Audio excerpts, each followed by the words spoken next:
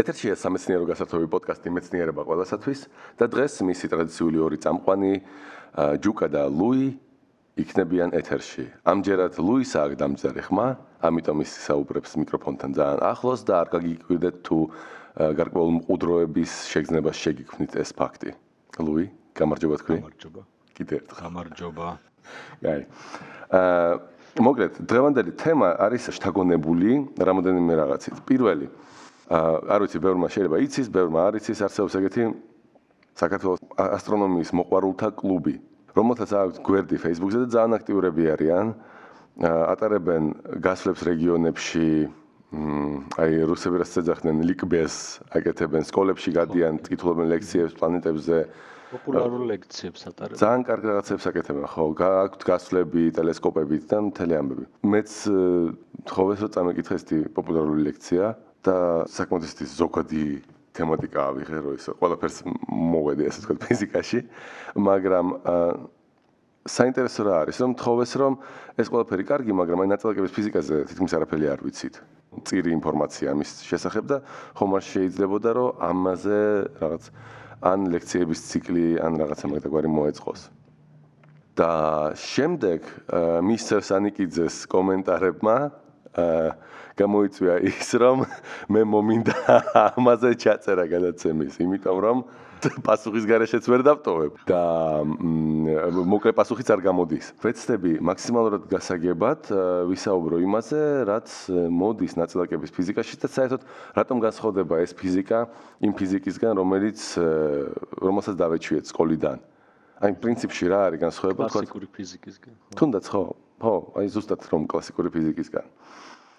რა თქმა უნდა, ეს არის პოდკასტი, არ შემიძლია აქ დავყარო განტოლებები, ავზილო თვალებში შევაყარო იმეს ნაცრად და ამით დავკმაყოფილდე, ხო? ვეცდები ანალოგიებით ვისაუბრო, ოღონდ ეს ანალოგიები, რა თქმა უნდა, არის მაინც ნაკლული.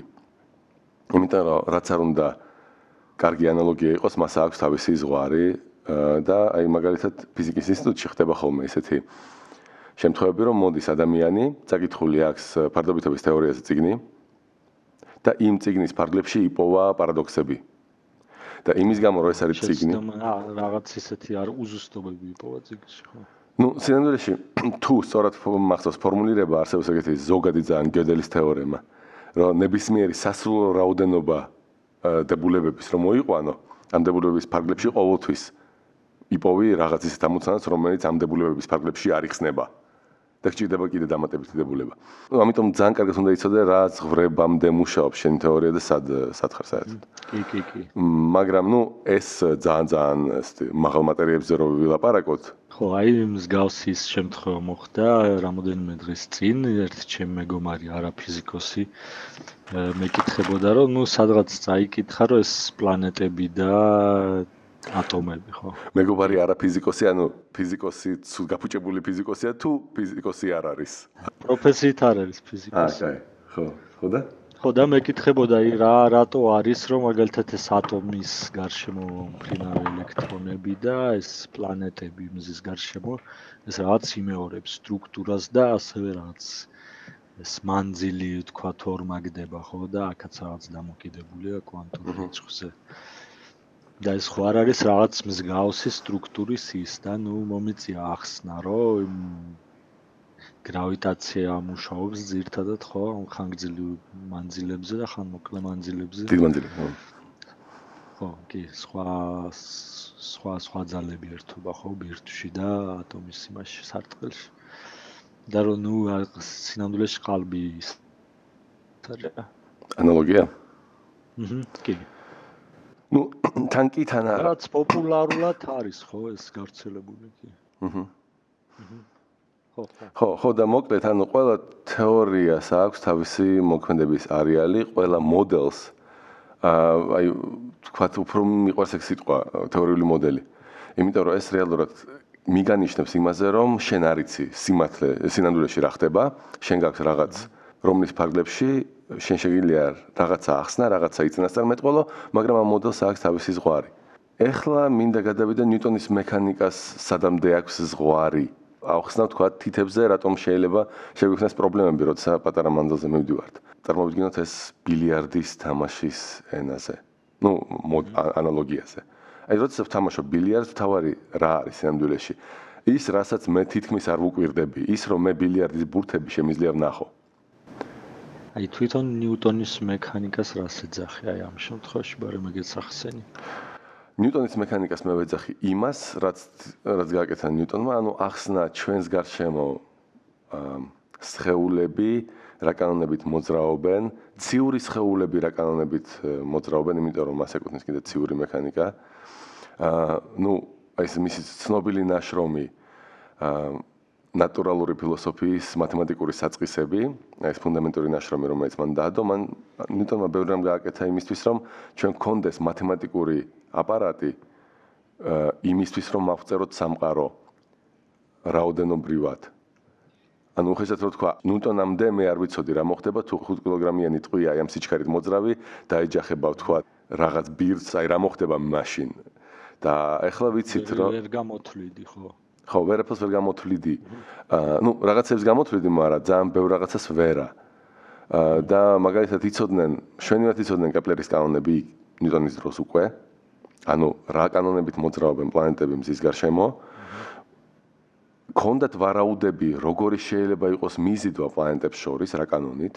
აი ეს კანონი, რომ მანძილის კვადრატის უკუპროპორციული არის ძალა ორ სხეულს შორის, რომლებიც მიზიდება, ხო? ეს იყო მანამდეც გამოთქმული რაღაც იდეები, მაგრამ ვერავინ ვერ ახერხებდა დააკავშიროს. აი ეგეთი ძალით თუ მოქმედებს ორი სხეული, როგორ იმოძრავებს. და ეს სკოლის მოსწავლემ თქვა იცის, რომ რთულია ამის დათვლა. ჩვენ სკოლაში ძალიან მარტივ ფიზიკას გვასწავლიან, რომ წრეწირზე მოძრაობენ ობიექტები და მაშინ რაღაცას თვლით მარტივად. მაგრამ თუ გინდა დათვალო ნებისმიერ ორბიტაზე როგორ მოძრაობს სხეული, იქ უნდა ელიფსი იცოდე რა არის, ინტეგრება ისწავლო, დიფერენციალი, აი ესეთი სისტემები შემოიყვანა და ნიუტონმა და მისგან დამოუკიდებელ პრინციპში ლაიბნიცმაც აი ეს აპარატი მათემატიკური მოგვცეს. და ჩვენ შეგვიძლია ეგრეთ წოდებული დიფერენციალური განტოლებების ამოხსნა. ხო, ეს მართალია, რომ ნიუტონს ის ასტროლოგიური რაღაც პროგნოზებისთვის სჭირდებოდა ეს საერთოდ მთელი. არა მგონია. იმ დროს ეს ციური მექანიკა მაგით იყო ზუსტად ეს მთელი მათემატიკოსი ხალხი გართული, რომ ჰოროსკოპებს ადგენდა. შეიძლება ადგენდა ჰოროსკოპებს, ამბობენ რომ, ნუ მსმენია ესეთი ჭორების დონეზე, ხო, ფიზიკოსები ჭორაობენ რუბრიკიდან. ბოლომდე ვერ ვიტყვი, რომ მართლა ესე არის, მაგრამ დიდი ალბათობით სიმართლეა, ნუ ესე პირადად არიგია. პირადად არ მსმენია. რომ მაგალითად ბოლო წლებში ნიუტონი ცდილობდა აღწეროს რაღაც ლამაზი ფუნქციით, თქვათ, რომელიმე წმინდანის თმის მოყვანილობის ფორმა, აი რაღაცა ესეთი მისტიკის ძებნა დაიწყო იმაში. კი, შეიძლება. არსებობს მეორე ჭორი, რომ ჰუკმა აღმოაჩინა სინამდვილეში ეს კანონები, და რომ ჰუკს აქვს გაგზავნილი ასევე ეგეთი ჰუკი მეცნიერი. ხო და ეს ჰუკი იყო სამეფო აკადემიის პრეზიდენტი ერთი პერიოდი და მისი ერთადერთი პორტრეტი შემოგვჭა იმის გამო, რომ ყველა პრეზიდენტის პორტრეტი ინახება ერთ ადგილას. დანარჩენი პორტრეტები ნიუტონმა გაანადგურა. და არსებობს ეგეთი ვერსია, რომ ჰუკს აქვს მიწერილი ნიუტონისთვის წერილი, რომ აი ეს გამრუდებული ზედაპირები შეისწავლა მან, ცდილობდა სიმულაციას ძალის. აი ახლა კომპიუტერზე ვაკეთებ სიმულაციას და ისე კიდე შეგიძლია გაამრუდო რაღაც სიფტყე და მან გააკეთო ისე, რომ ორი სხეული მიიზრდებოდეს ერთმანეთთან, თქვათ ერთი R კვადრატზე, ან ერთი R-ის პროპორციულად ზამბარებს მოგეთ აი ზამბარის და მიზიდვის ძალის ანალოგიებს სწავლობდა და აღმოაჩინა, რომ ორ შემთხვევაში, როცა R-ის პროპორციულია ძალა ან მანძილის კვადრატის უკუპროპორციულია, მიიღება ელიფსური ტრაექტორიები, ოღონდ ელიფსები არ დაარქვა, ელიფსოიდები დაარქვა მაგას ჰუკმა. ტრაექტორიები ჩაკეტილს გავს და მოკლედ ეს წერილი გაგზავნილი აქვს. ნიუტონმა იმიტომ გაანადგურა ყველგან ეს ინფორმაცია, რომ მართლა ეს იდეა გამოიყენა, ან შეიძლება დამოუკიდებლად აკეთებდა რაღაცას და უბრალოდ არ უნდოდა რომ ჰუკს მიეწეროს მერე. შეიძლება ვთქვათ, იმან რაღაც აჩვენა საწყისები, ხო, ესეთი მოდელის და იმან უბრალოდ აიღო, ნუ ეს იდეა და მთლიან თეორიაში განავრცოდა. მაქსიმალურად გაანადგურა მოკლედ. ხო, ნუ მიიწერა უბრალოდ, ხო. ნუ ან მიიწერა, ან შეიძლება მართლა დამოუკიდებლად აკეთებდა და არ უნდოდა რომ ვიღაცამ წაართვასა ეს დამოუკიდებლად მუშაობის განცდა. მაგრამ ძალიან ხშირად ხდება. ხო, ხშირად მომხდარა, რომ აი რამოდენიმე აღმოჩენა, რომ ერთდროულად მოხდა რამოდენიმე ადგილას, უბრალოდ ანუ რაღაც თემა იყო მაშინ იმდენად პოპულარული, ბევრი ადამიანი მუშაობდა და ბევრმა გააკეთა რაღაც ისე. ეს არის მიზეზი მაგალითად, რატომ არ აქვს აინშტაინის ფარდობითობის თეორიაში აღებული ნობელი. იმიტომ რომ ლორენცის შრომები, პუანკარის შრომები მათემატიკური აპარატი მთლიანად თითქმის გაკეთებული არის აი ბევრი მეცნიერის მიერ და აინშტაინმა ასე ვთქვათ ლოგიკურ ჩარჩოებში მოიყვანა. დიდი გარღვევა იყო, მაგრამ თითქოს ყველაფერი უკვე იყო გაკეთებული და შეიძლება ვიღაცას გაუჩნდეს ის რომ მე ხო ყველაფერი დავთვალე, უბრალოდ აი ესეთი სიტყვებით არ ვთქვი. ამიტომ ნობელი ვერ აიღო აინშტაინმა ამაში, აიღო ფოტოეფექტის ახსნაში ვთქვათ. ხო. ეხლა ძალიან გავიჭერით ეს ნიუტონის მექანიკაზე ცოტა ვთქვით. ეხლა რატომ არ იმუშავებს ნიუტონის მექანიკა, როდის გაგვიჩნდება პრობლემები? რა მანძილებზე მუშაობს, ხო? წარმოვიდგინეთ, თამაშობ ბილიარდს. ბილიარდს თამაშობ ისე, რომ ბურთებს ვხედავ. და როდესაც ვუყურებ ბურთებს, მე სინამდვილეში ქვეცნობიერად მჯერა შემდეგი რამის, რომ მე როდესაც ნატურით ვანათებ ამ ბილიარდის ბურთებს, არაფერი არ იცვლება. როდესაც მე ვუყურებ ბილიარდის ბურთებს, განლაგება არ იცვლება, ამიტომ შემიძლია ვიარო ამ მაგიდის გარშემო, ვათვალიერებდე განლაგებას და მე დავარტყა ისე, როგორც მჭირდება. მაგრამ სინათლე, რასაც ვეძახით, ეს არის ელექტრომაგნიტური გამოსხიება. მას აქვს ესე იგი შესაბამისად თავისი ტალღის სიგრძე, თავისი ენერგია, თავისი იმპულსი, რაც იწვევს იმას, რომ როდესაც მე ვამცირებ ობიექტს, რომელსაც ვასხიებ ამ გამოსხიებას, მივაღწევ რაღაც იმ საზღვას, როცა სინათლიდან წამოსული იმპულსი, ან ძალები შეაშფოთებენ ჩემს სისტემას. ანუ წარმოვიდგინოთ, ბილიარდი რო დავაპატარავოთ, საკმარისად პატარად რო გავხადო, მე ვეღარ დავაკვირდები თვალით.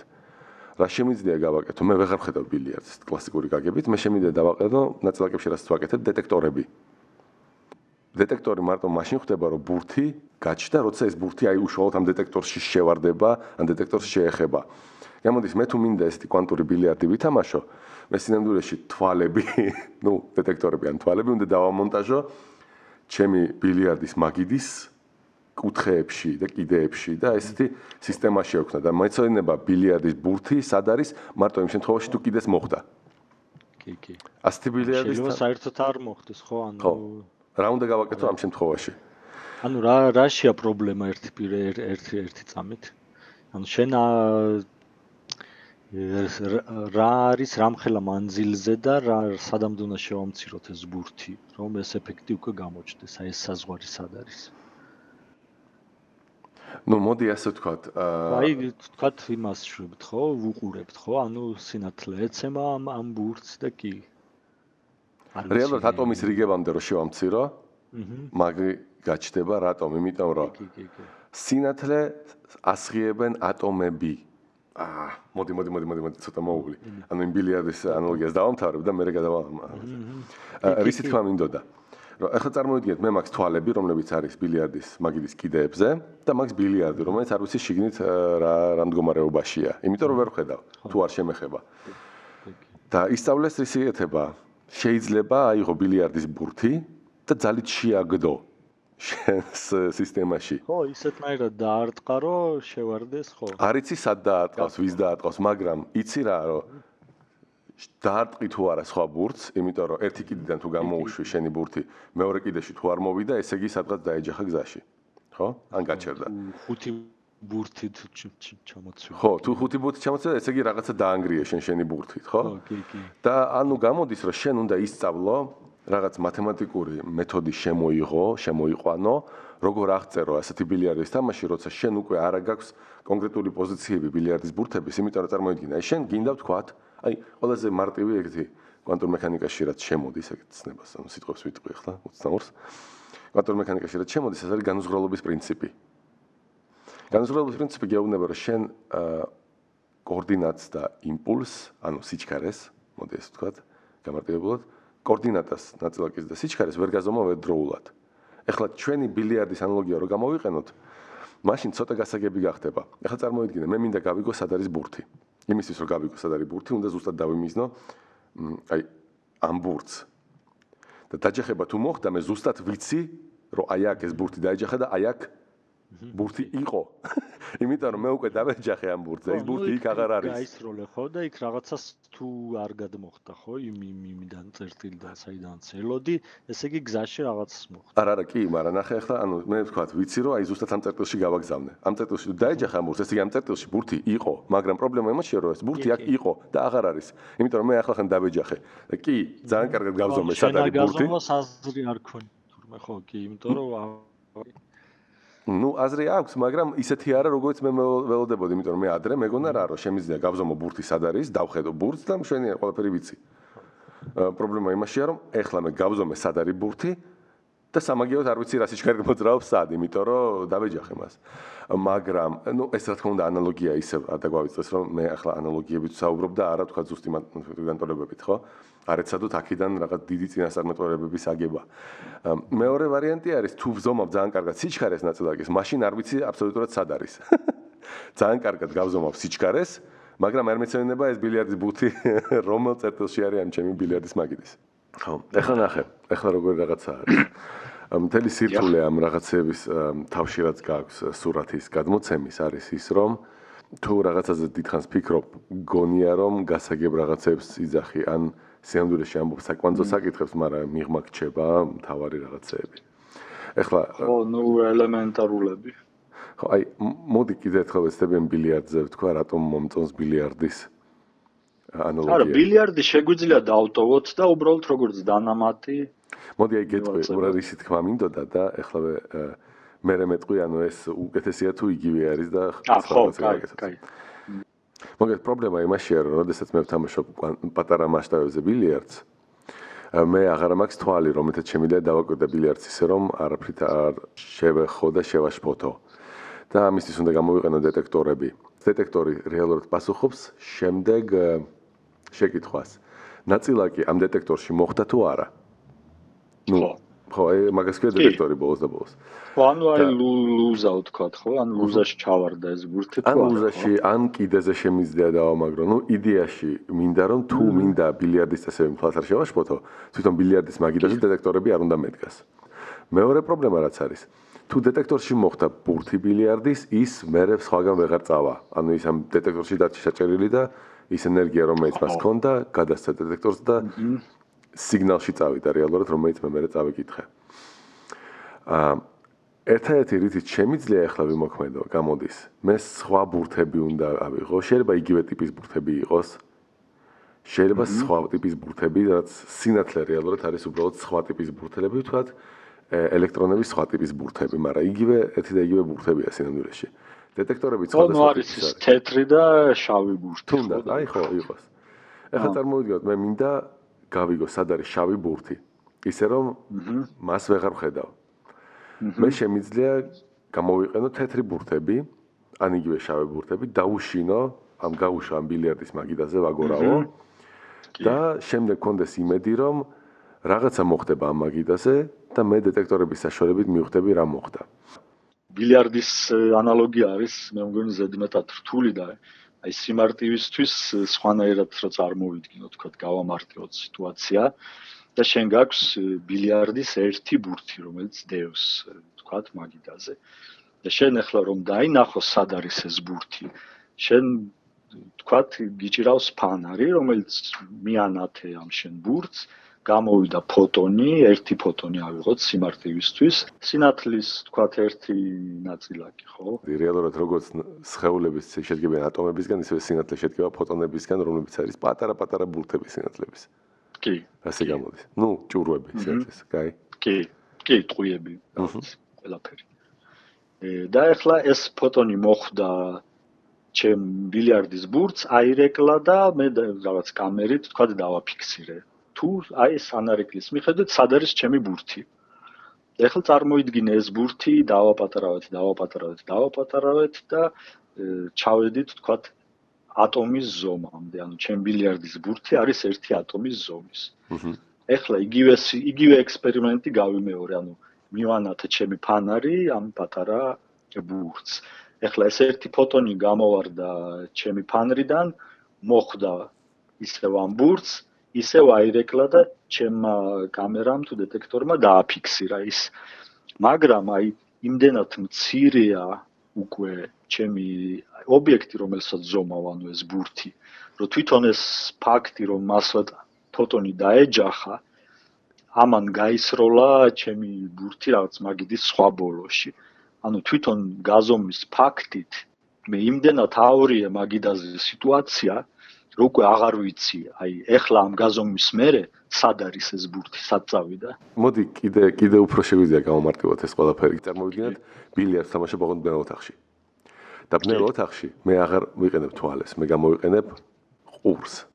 და წარმოვიდგინე მე დავაყენე ორი დეტექტორი, რომელიც მეუბნება რას, რომ ბილიარდის ბურთი რას დაეჯახა, ისევ ბილიარდის ბურთს დაეჯახა, თუ დაეჯახა თქვათ კიდეს, მაგიდის კიდეს. და თუ დავაყენე ორი ცალი ესეთი მიკროფონი, მაშინ შემიძლია თქვა ზუსტად სად დაეჯახა. სად მოხდა ეს დაჯახება. ერთი კარგი რაღაცა იქნება. კარგი იქნება ის, რომ მე ზუსტად მეცოდინება, რომ აი აქ ბურთები ერთმანეთს დაეჯახდნენ. მაგრამ მეორე პრობლემა რომელიც დამებადება, მე დაჯახების შემდეგ ბურთები სად წავლენ აღარ ვიცი. ხო, და აი ეს ძალიან გავს უკვე იმას, მე კვანტურ სამყაროში როგორ უბრალოდ ელემენტარულ ნაწილაკებზე როცა მიდის ლაპარაკი, როგორ ვცდილობ მათ დანახვას. მე რეალურად ვეღარ ვხედავ მათ კლასიკური გაგებით, როგორც შენ თქვი, ჩემი სინათლეც უკვე დიდი ჭურვები არის, რომლებიც როცა ხვდება, აშფოთებს ამ სისტემას და ერთ-ერთი რაც შემიძლია ძალიან პატარა ენერგიით შევაგდო ხოლმე სხვა ნაწილაკი, იმ იმედით, რომ ის სუსტად დაეჯახება რაღაცას და თლად ბოლომდე არ დაშლის სისტემას. ოდნავში დაეჯახება. აი ამ დაჯახებას მე რაღაცნაირად დავაფიქსირებ.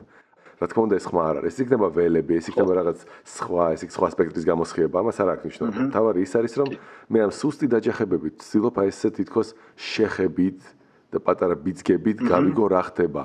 და რაც უფრო მეტის გაგებას ვცდილობ, რაც უფრო ძლიერია ბიძგები, მით უფრო რთული ხდება გავიგო სინამდვილეში რა მოხდა ბიძგის შემდეგ. იმიტომ რომ ერთის ხრივ ყველას შეხვედრია ხო ეს ალბათ ცხოვრებაში მე სუსტად როცა ვუბიძგებ რაღაცას კი ის ნელა მიდის მაგრამ ამავე დროს ძალიან არაზუსტად მიდის თითქოს უფრო მეტი არის შეშფოთება და მთლად კარგად არ ვიცი სად მიმართე მეორე ხრივ კარგად ძლიერად თუ ვისროლე და თუ მიზანში გავარტყი კი ეს კარგია ზუსტად ვიცი სად წავიდა ჩემი ბურთი მაგრამ მე სამაგიეროდ გარანტირებულად ვიცი რომ ჩემი სისტემა შეშფოთდება ამის შემდეგ კი მე შემიძლია ძალიან მაღალი ენერგიის ფოტონი, რომელსაც ძალიან ვიწრო ტანტყის სიგრძე აქვს და ეს ნიშნავს, რომ ძალიან ზუსტად შემიძლია მივმართო ვესროლო ატომს, მაგრამ უბრალოდ ატომს დავშლი ამის შემდეგ. კი, მეცოდინება სად იყო ეს ატომი ამ დაშლამდე, მაგრამ ნუ ეგეთ ცოდნას ფლატფასი აღარ აქვს. ნუ გააჩნია რა ამოცანას ვაკეთებ, რა თქმა უნდა. და ანუ იმ გაზომვის მერე უკვე არის ეს სიტუაცია მთლიანად იმ სისტემაში, რომელიც გაზომე. ხო, ზუსტად. და ამ გაგებით შეიძლება ჰაიზენბერგის არსებობს ეგეთი პრინციპი კვანტურ მექანიკაში, ჰაიზენბერგის განუზღრებლობის პრინციპი, რომელიც გეუბნება, რომ შენ არ შეგიძლია ერთდროულად გაზომო ნაწილაკის მდებარეობაც და იმპულსიც. ნუ რეალურად ეს რა თქმა უნდა ანალოგიით ვცდილობ ჩვენ ახლა მაგის გაგებას, რატომ შეიძლება ეს მოდიოდეს, ხო, ეს ჰაიზენბერგის პრინციპი განუზღრებლობის, მაგრამ პრინციპში ეს მაგით არის გამოწვეული, რომ მე ან მინდა გავიგო სად არის ნაწილაკი და მაშინ ძალიან ძლიერად ვეჯახები მას და მაშინ უკვე აღარ ვიცი სად გავარდა ან მაინტერესებს რა სიჩქარით მოძრაობს და აი ეს გაზომვა ეხლა ეს ანალოგიას ვერ ვიგონებ უცბად თითებს მოსაყვანს მაგრამ მე თუ გავზომავ მოკეთ რაღაცის სიჩქარეს მე არ მეცეინება სად არის ეს ობიექტი ისევ და ისევ და აი ეს არის პრობლემა რომელიც გამოწვეულია იმით რომ ობიექტები, რომლითაც მე ვაკვირდები ჩემ სისტემას, ამ სისტემის თანაზომადი უნდა იყოს. თავარი პრობლემა კვანტურ მექანიკის გაგებაში არის ის, რომ ჩვენ არ გვაქვს ამის ბოლომდე წარმოდგენის უნარი. ანუ ყველა კლასიკური ანალოგია, რომელსაც ვიყენებთ, არის აი მიახლოებითი რაღაცნაირად მიახლოებითი კი შეიძლება მიხვდე როგორი ეფექტია. მაგრამ აი პირდაპირ ანალოგიას ძნელად თუ მოიგონებ ამის. ამიტომ არის მოფიქრებული მთელი მათემატიკური აპარატი არის ესეთი ჰილბერტის სივრცე ქვია. სივრცეს რომელშიც შენ რეალურად შეიძლება ეს ყველაფერი ადეკვატურად აღწერო.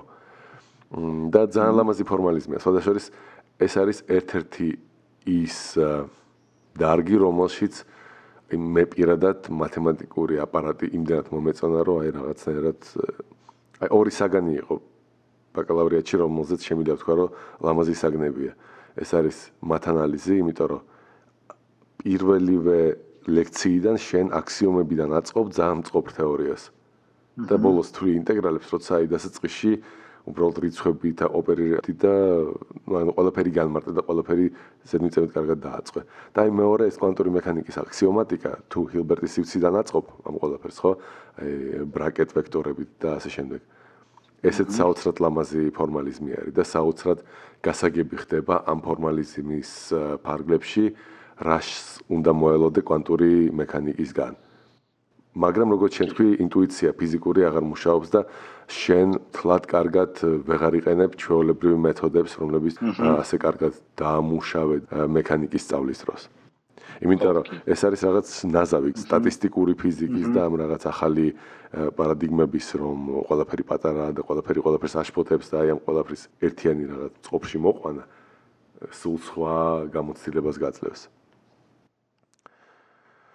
აი მე რაღაც ძალიან გავილექცე. და ის თქვათ, კიდე აი თქვათ აი ამის გაზომვა კიდე უფრო რო იოლი ანალოგია რო გამოვიყენოთ. თქვათ დივანზე ზიხარას ტყავის დივანი რო არის, რომელიც ეს ბალიშებისგან შედგება და ეს ამოგივარდა ხურდა ფული ჯიბიდან და ჩავარდა ეს აი ნაკეთში ბალიშებს შორის. და შენ ახლა გინდა ეს მონეტა ამოიღო და იქ ჩაყავი თითი, მაგრამ ამ დროს ეს ბალიშის ისინი გაწიე კიდეები ერთმანეთიდან და ეს შენი მონეტა კიდე უფრო ღრმად ჩავარდა. ანუ რაც უფრო მეტად ცდილობ მის ამოწევად, მით უფრო გაგირბის ეს მონეტა. რაღაც ესეთი ეფექტია ეს, რა თქმა უნდა, არაფერი არ აქვს საერთო უკვე.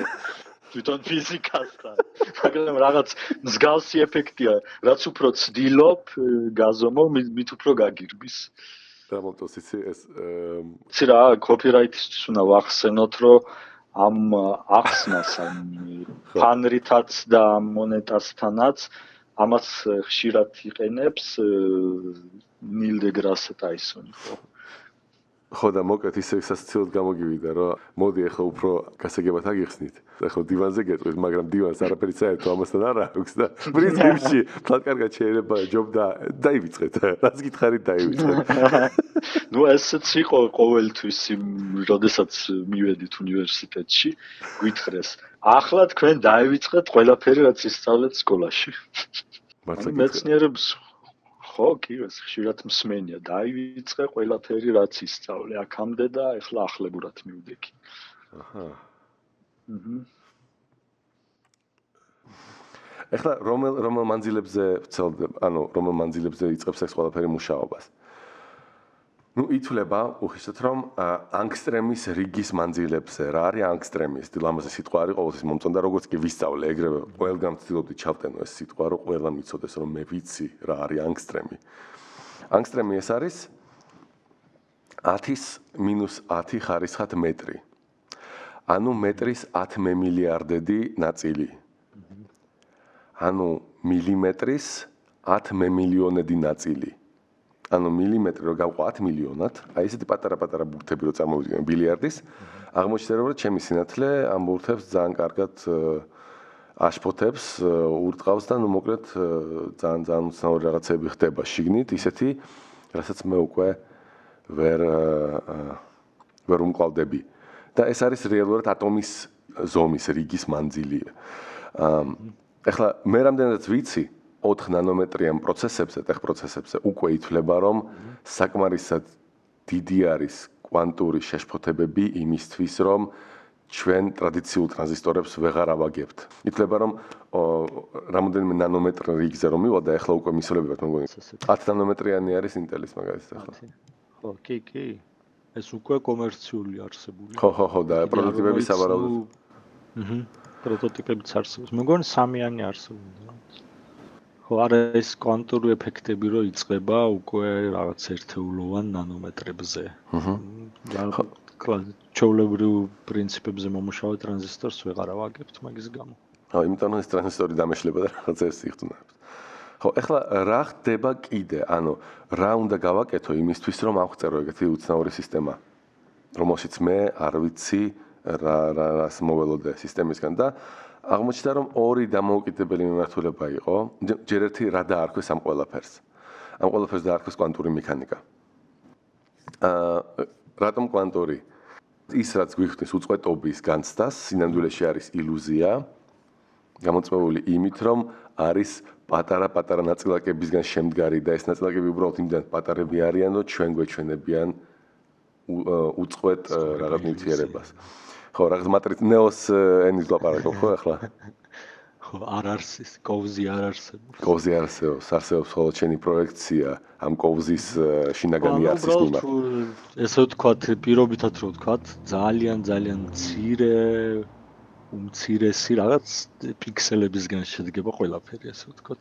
კი ბატონო, ხო, შეგიძლია ეს თქვა. სხვათა შორის ძალიან კაი ანალოგია, იმიტომ რომ ლუპით როცა დავაკვირდი ტელევიზორს, აღმოაჩინე რომ საერთოდ არაფერს არ გავს იმას, რასაც ვუყურებ ეკრანზე, იმიტომ რომ რაღაც სამი ზოლი არის ფერადი. ტალღას, რომელსაც მე ვაკვირდები, ელექტრომაგნიტური ტალღა ალბათ უნდა ვთქვა, რატომ მეძახით.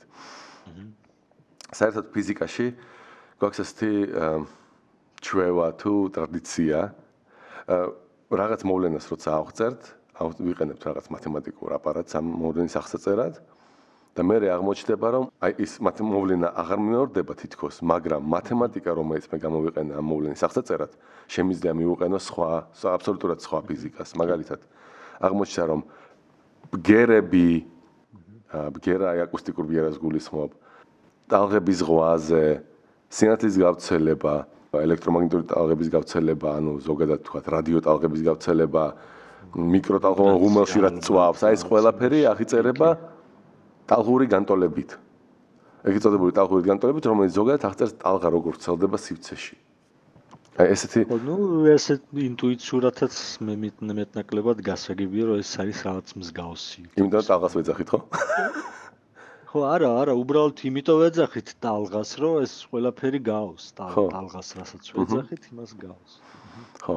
და ეს იწვევს იმას, რომ სინამდვილეში უნდა გვახსოვდეს, რომ კი, ერთნაირი მათემატიკით კი აღიწერება, მაგრამ აბსოლუტურად სხვადასხვა ობიექტებზე არის აქ საუბარი და სხვადასხვა ბუნების რაღაცებზე. მაგალითად, რა არის ბგერა, აკუსტიკური ბგერა? აკუსტიკური ბგერა ეს არის, რო წარმოვიდგინოთ, როგორ უნდა ავღძრა ბგერა, ხო? რაღაც მემბრანა უნდა მქონდეს, რომელიც ირხევა ძალიან დიდი სიხშირით. მაგალითად, 1000 ჯერ წამში რაღაცა ირხევა. ეს რაღაცა ურტყავს ჰაერის ატომებს, რომლებიც ქაოსურად მოძრაობენ და იმის გამო, რომ ეს სტაბილურად რაღაც პერიოდით ურტყავს ეს მემბრანა ამ ატომებს, ამის გამო ჰაერში ვრცელდება ეს შეშფოთება, ოდნავ უფრო სწრაფი მოლეკულები ჩდებიან, რომლებიც მოდიან ჩემი მიმართულებით, მერე ეს ყველაფერი მუშავდება ყურში და სინამდვილეში მიკრო შეშფოთებები წნევაში არის ის, რასაც მე აღვიქვავ ბგერად. ახლა ეს კარგი მიკრო შეშფოთებები სიმკვრივეში და წნევაში ეს აკუსტიკური ტალღა. რა არის სინათლის ტალღა? სინათლის ტალღა აბსოლუტურად სხვა ბუნების არის. ეს არის ტალღა, რომელიც გამოწვეულია ელექტრული და მაგნიტური რხევების ურთიერთგადასვლით ერთმანეთში. ანუ, როდესაც ჩდება თურმე მაგნიტური ველი სივრცეში, აუცილებლად ჩდება ელექტრული ველიც მის პარალელურად. ორი გადამული ველი ჩნდება და მათი, თქვათ, ენერგია გადადის ერთიდან მეორეში, ერთიდან მეორეში. აი, წყლის ზედაპირი რო წარმოიდგინო, აი, რომ დაარტყა და რომ წავიდეს ტალღა. ოღონდ აქ არის შემდეგი რაღაც, შენ თუ დაარტყავ ელექტრულ ველს სივრცეს, მასში აღიძრება მაგნიტური ველი, ის შეჭამს აი ამ დარტყმის ელექტრულ კომპონენტას. გაძლიერდება, მერე ისევ შემცირდება და გადასცემს ისევ ელექტრულ ველს ამ შეშფოთებას და ეს ელექტრული ველი ხან გაძლიერდება, ხან შემცირდება, იმის პარალელურად რომ მაგნიტური ველი ასევე და ეს ყველაფერი კიდე წინ მოდის და აი ამას ვეძახით სინათლის ტალღას. ოღონდ ეს უკვე არ არის აბსოლუტურად კავშირში თითქოს ბუნებით ბგერის ტალღასთან. სუბსტანცია იმ მოვლენის არის სხვა, ხო? აბსოლუტურად სხვა, ხო. და სკალაც პრინციპში, ხო? ანუ თქვათ ერთი ტალღის რხევა ჰაერში და ერთი ტალღის რხევა თქვათ სინათლეში არის სხვადასხვა რიგის მოვლენა არის.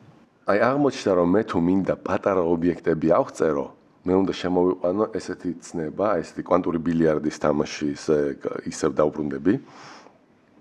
მე უნდა შემოვიყვანო ესეთი ცნება, როგორიც არის ალბათობის განაწილების ტალღა. ანუ ნაწილაკი აღარ არის რაღაც კონკრეტულ ადგილზე მიბმული, იმიტომ რომ მე სინამდვილეში არც ვიცი, სად არის ნაწილაკი, მაგრამ ვიცი, რა ალბათობით არის აქ ნაწილაკი და გამოდის მე ნაწილაკს ავხწერ აი ამ რაღაც ეგრეთ წოდებული ტალღური ფუნქციით. და ამ ტალღური ფუნქციით როცა ავხწერ ნაწილაკს გამოდის შემდეგი რამ რომ მე შემიძლია ისევ ტალღური განტოლებები მივუყენო და გამოდის რომ ჩემი ნაწილაკები ასე ვთქვათ ტალღები არიან, ოღონდ ალბათობის ტალღები. და სინამდვილეში როცა დგავენ ექსპერიმენტებს ელექტრონებზე აი ინგლისურად ქვია double slit ექსპერიმენტი ქართულად ალბათ ორი ღრეჩი ხო აი ჩვეულებრივად როცა მოდის ელექტრონების კონა არაფერს მოულოდნელს შიგნით არ ხედავ ეს კონა მოხდა იქ სადაც არის მაგრამ თუ უხვედებ მას ვიწრო ღრეჩოებს ისეც რომ აი ეს ალბათობის ტალღის რაღაც ტალღის სიგრძეს დაემთხოს მაშინ აღმოაჩინე რომ გასვლისას ელექტრონი იქცევა ისევე როგორც სინათლე თუმცა თითქოს ჰქონდა ნაწილაკები და რომ დაუბრუნდეთ სინათლეს რაღაც მოვლენებში სინათლე იქცევა ისე თითქოს ნაწილაკებისგან არის შემდგარი. აი მაგალითად ნიუტონი როცა აღწერდა სინათლის გასვლას პრიზმაში, მან გამოიყენა კორპუსკულარული თეორია და ძალიან მიმდევარი იყო მისი. ის თვლიდა რომ სინათლე ეს არის ნაწილაკები. ოღონდ ნიუტონი ძალიან ადრე აკეთებდა ამას ყველაფერს. ოღონდ ნიუტონზე იცი რა გამახსენდა ესეთი ანეკდოტი არის, რომ ადამიანი რომ ჩაქუჩი იყიდა, ყველაფერი აწი ლურსმებად ეჩვენებაო. და აი ნიუტონმა ეს მექანიკა შექმნა და ყველაფერს ცდილობდა ამ მექანიკური პრინციპებით ახსნას. ერთ-ერთი პრობლემა რაც ყველაფრის ახსნა. ხო, ერთ-ერთი პრობლემა რაც იყო ის რომ ნივთიერებაში ნიუტონს ისე გამოდიოდა რომ წყობრად რო ახსნას თავისი თეორია. ნივთიერებაში ნაწილაკები უნდა ჩქარდებოდნენ. სინამდვილეში პირიქით ხდება. უფრო სწრაფად რო ემოძრავოთ, თქვათ მყარს ხევში. ხო. მცდარი ამაში არის იდეა, რომ ნივთიერებაში უფრო სწრაფად გადაეცემა ელექტრული ტალღა. გერასთან ანალოგია არ გამოდგება აქ. სწორი ის იყო, რომ ზოგიერთ მოვლენაში შეიძლება ეს ტალღა განიხილო როგორც ესეთი კომპაქტურად ჩალაგებული ტალღური პაკეტი. და კომპაქტურად ჩალაგებული ტალღური პაკეტი, ანუ შენ რო წარმოგიდგენო ტალღა, ოღონდ აი თითქოს გუნდა შეკარი ამ ტალღისგან, ხო? ის რაღაც ექსპერიმენტებში მოიქცევა ისე თითქოს ეს არის ნაწილაკი. მე-20 საუკუნის დასაწყისში იყო პრობლემა ის, რომ ელექტრომაგნიტური განტოლებები დაწერილი იყო, მაქსიმუმად დაწერა ელოდინამიკა, მაგრამ ვერაფრით ვერ აღწერეს, როგორი უნდა იყოს შავი სხეულის გამოსხიების სპექტრი. ანუ რაც ნიშნავს გამოსხიების სპექტრი ახლა. როგორ უნდა ასხიებდეს შავი სხეული, შენ შეგიძლია დათვალო ელექტრომაგნეტიზმის, მაქსველის განტოლებების გამოყენებით თქვათ. ეცადო რაღაც სტატისტიკური ფიზიკა მიუყენო, რაღაც დათვალო ეს რელიჯინსის ფორმულა ეგრეთ წოდებული. და პრობლემა იმაშია, რომ შენ გინდა საზღვარს, ხო? შენ გინდა ანუ დათვალო რამდენს ასხიებს, აი მინდა საბოლოო პასუხი. და მაშინ მიიღებ ეგეთ რაღაცა სპექტრს რას ვეძახით. თითოეულ სიხშირეზე რა სიმძლავრის გამოსხიებას ასხიებს სხეული. რა ინტენსივობით ასხიებს კონკრეტულ სიხშირეებს. სპექტრი, ხო? აი მაგას ქვია სპექტრი, ხო?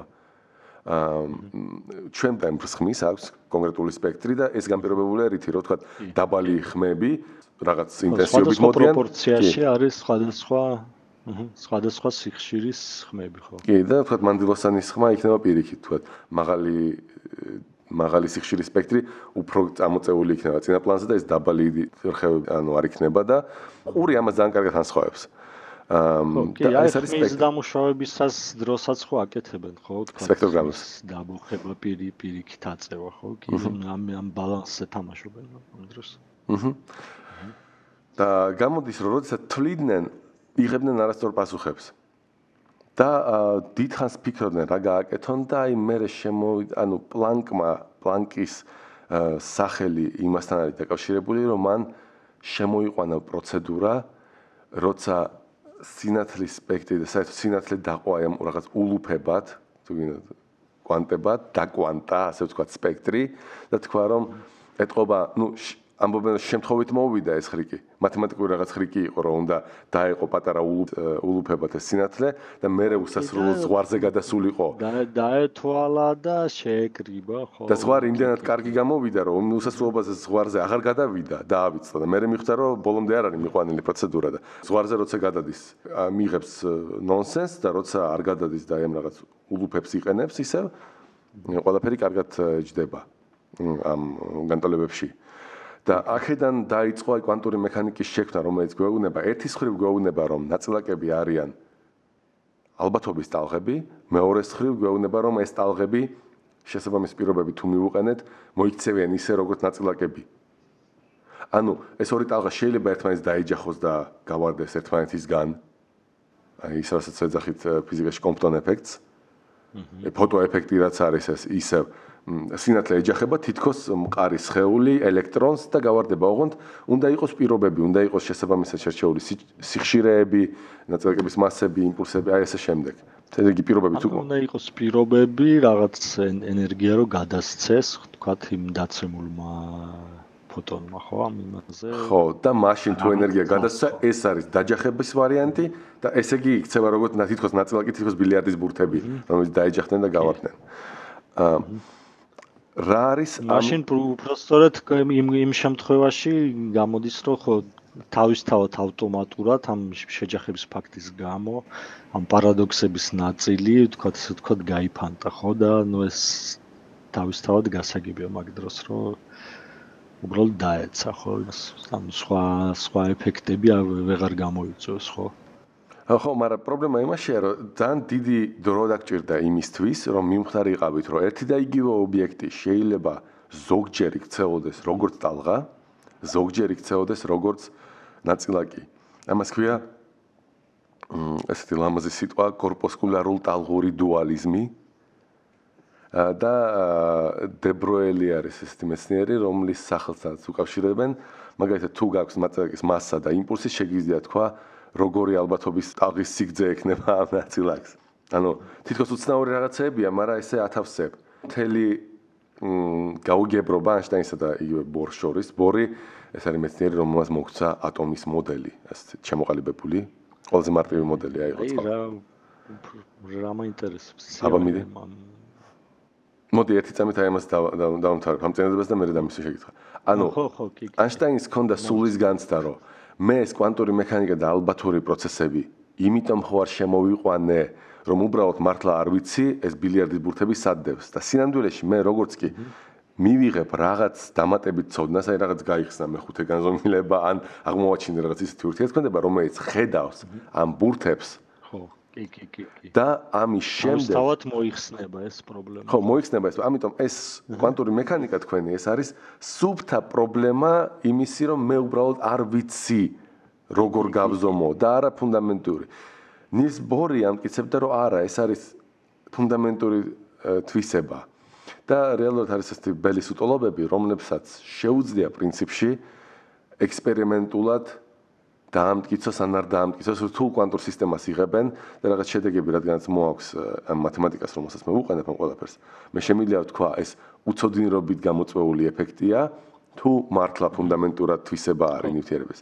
და ეხლაც მიდის აი ეს რაღაც დაზუსტებები ამ ბელის ექსპერიმენტის, ზოგი იწყებს მტკიცებას, რომ აი მე თითქოს დავარღვიე ეს უტოლობა, ზოგი ამბობს, რომ აი არ დავარღვიე ეს ბელის უტოლობა და მოკეთ ეხლაც არის კონცეპტუალური ესეთი განტოტებები ზოგს ფიზიკაში სჯერა კვანტური მექანიკის, ზოგს არა. ისევ ეს იმას არ ნიშნავს, რომ ვისაც არ სჯერა კვანტური მექანიკის, აი რომც არ მჯეროდეს კვანტური მექანიკის, ეს იმას არ ნიშნავს, რომ კვანტური მექანიკა იმ ამოცანებზე, რომლისთვისაც შეიქმნა, არ მუშაობს.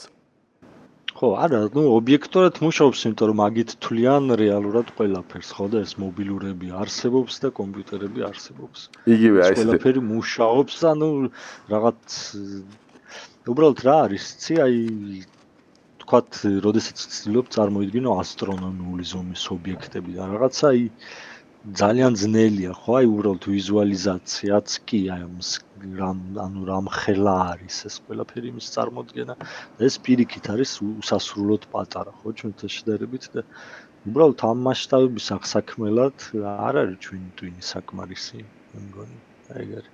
იმიტომ რომ ჩვენი ტვინი არის შექმნილი დაახლოებით ჩვენი ზომის ობიექტებთან სამუშაოდ და ხა აი ერთი მთიდან მეორეზე გადასაძრომად თუ ხიდან და სხვა იმისთვის ჩვენი აბსტრაქტული ისინი რავი არ დაგჭირდა ალბათ თავის დროზე.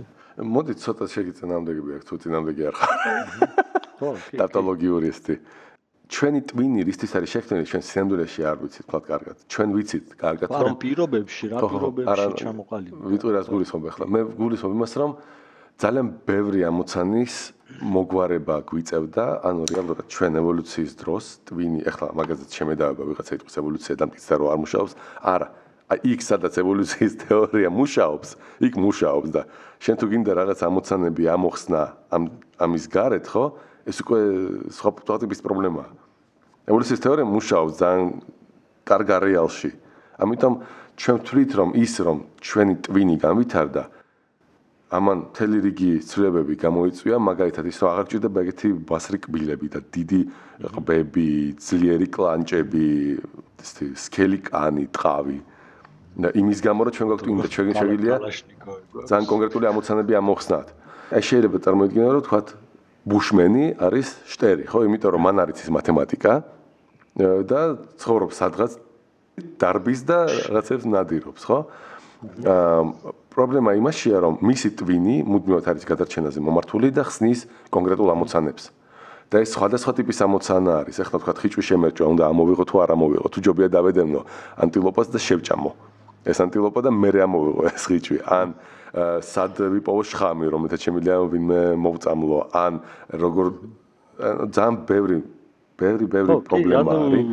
რეალურად შესაძლებლობებით არ ჩამორჩება, ხო? და უცნაური რაც არის, მეგაპოლისში მცხოვრები. არა, შესაძლებლობით ჩამორჩება, ოღონდ გენეტიკურად არა, ანუ ეს არ არის იმით გამოწვეული. არ განსხვავდება კი. და პრობლემა იმაშია, უცნაურობა იმაშია, რომ აი ესეთი ტვინი, რომელიც წესით შექმნილი არის ნადირობისთვის, მოპოვებისთვის, საჭმის და გადარჩენისთვის, რატომღაც კარგად მუშაობს აბსტრაქტული ცნებების და манипуляციების დროსაც. ანუ ფიზიკაში მაგალითად ის რომ იგივე ტვინი. ხო, ეს რაღაც ძალიან უნივერსალური რამ აღმოჩნდა, რაც ეხლა ჩვენ ბუშმენის ადგილას ვერ გადავჩებით, ბუშმენი შეიძლება ჩვენთან აიჭრება და ვერ მიხვდება რა გააკეთოს.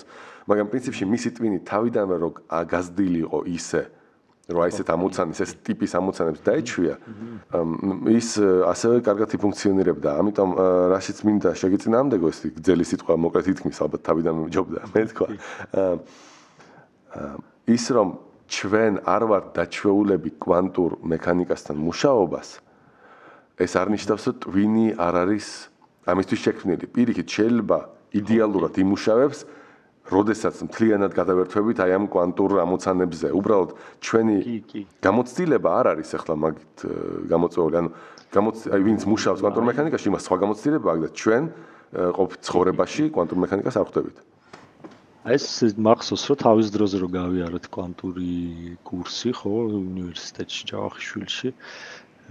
მან იყოს ყოველთვის ჩვენთვის ეს პრობლემა, რომ აი კვანტური მექანიკის აღწერა ყოველთვის იწყებოდა ამ ორბიტებზე მოძრავი რაღაც ვითომ პლანეტისნაირი ელექტრონებით და რაღაცით და მე რა გადადიოდი უკვე იქიდან როგორც რაღაც ისტორიის ლექციაზე გადადიოდი უკვე აი რეალურად კვანტური მასე და სანამ ჩახვიდოდი უკვე აი რეალურად რა ხდება და ის უკვე იმის აღწერა, მანამდე უკვე მგბეზრდებოდა ის და მორჩა.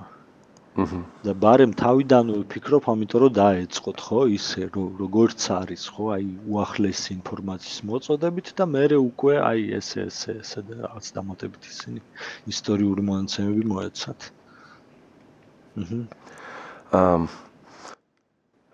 მოდით ამაზე დღეს დავასრულოთ და გავაგრძელოთ შემდეგ ეპიზოდში საუბარი. ნახვამდის.